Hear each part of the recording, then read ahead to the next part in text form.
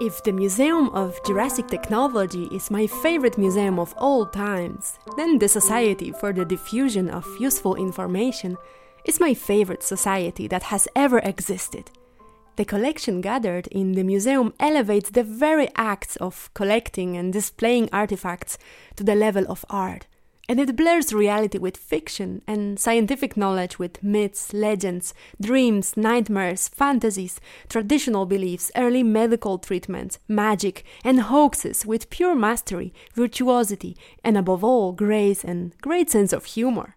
As much as this museum is a physical space located in a multi-story building in Venice Boulevard in West Los Angeles, where objects are displayed in glass showcases with the greatest care and diligence, it's at the same time the most refined and sensitive poetry you could imagine, starting from the way the artifacts are described to the way they together create an overarching narration with many plots, side stories, digressions and footnotes that powerfully reveals an awful lot about our Western compulsion, ritual, appetite for, and urge to catalog, organize, classify, preserve, and display everything we encounter systematically and scientifically. The museum at the same time utilizes this gesture to the greatest extent and discreetly mocks it. It also questions the materiality of the objects themselves, often showcasing and conserving stories, traditions, courses, sounds, or other ephemeral elements and curiosa that might as well soon vanish, either by being forgotten or discarded or because their physicality was not meant to survive much longer.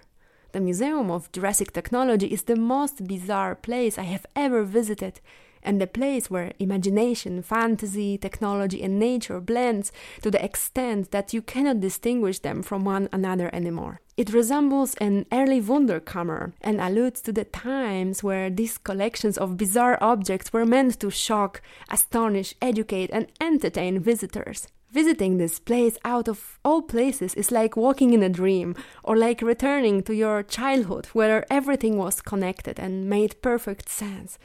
There is nothing logical here, yet everything seems so normal and so possible. Everything here is dark, haunting, eerie, but also very mysterious, curious, beautiful, and intriguing, as if nothing were too wonderful to be true. The museum collection includes, among others, the Noah's Ark, woman's horn, pictures of skeletons of centaurs, human skulls of all the tribes of Eastern Europe, the preserved corpse of a woman known also as the Soap Lady, whose adipose tissue had decomposed into a fatty wax known as adipocere, an exhibit on loan from the Dr. Mutter Museum collection, or prescribed treatments for bedwetting, which included serving dead mice on toast and mouse pie, and many, many more. This museum is an entire universe of human knowledge and imagination, that which is still official and valid today and that which is already discarded and forgotten, coexisting on equal basis. And that's what's the best about this place. I cannot wait to visit it again.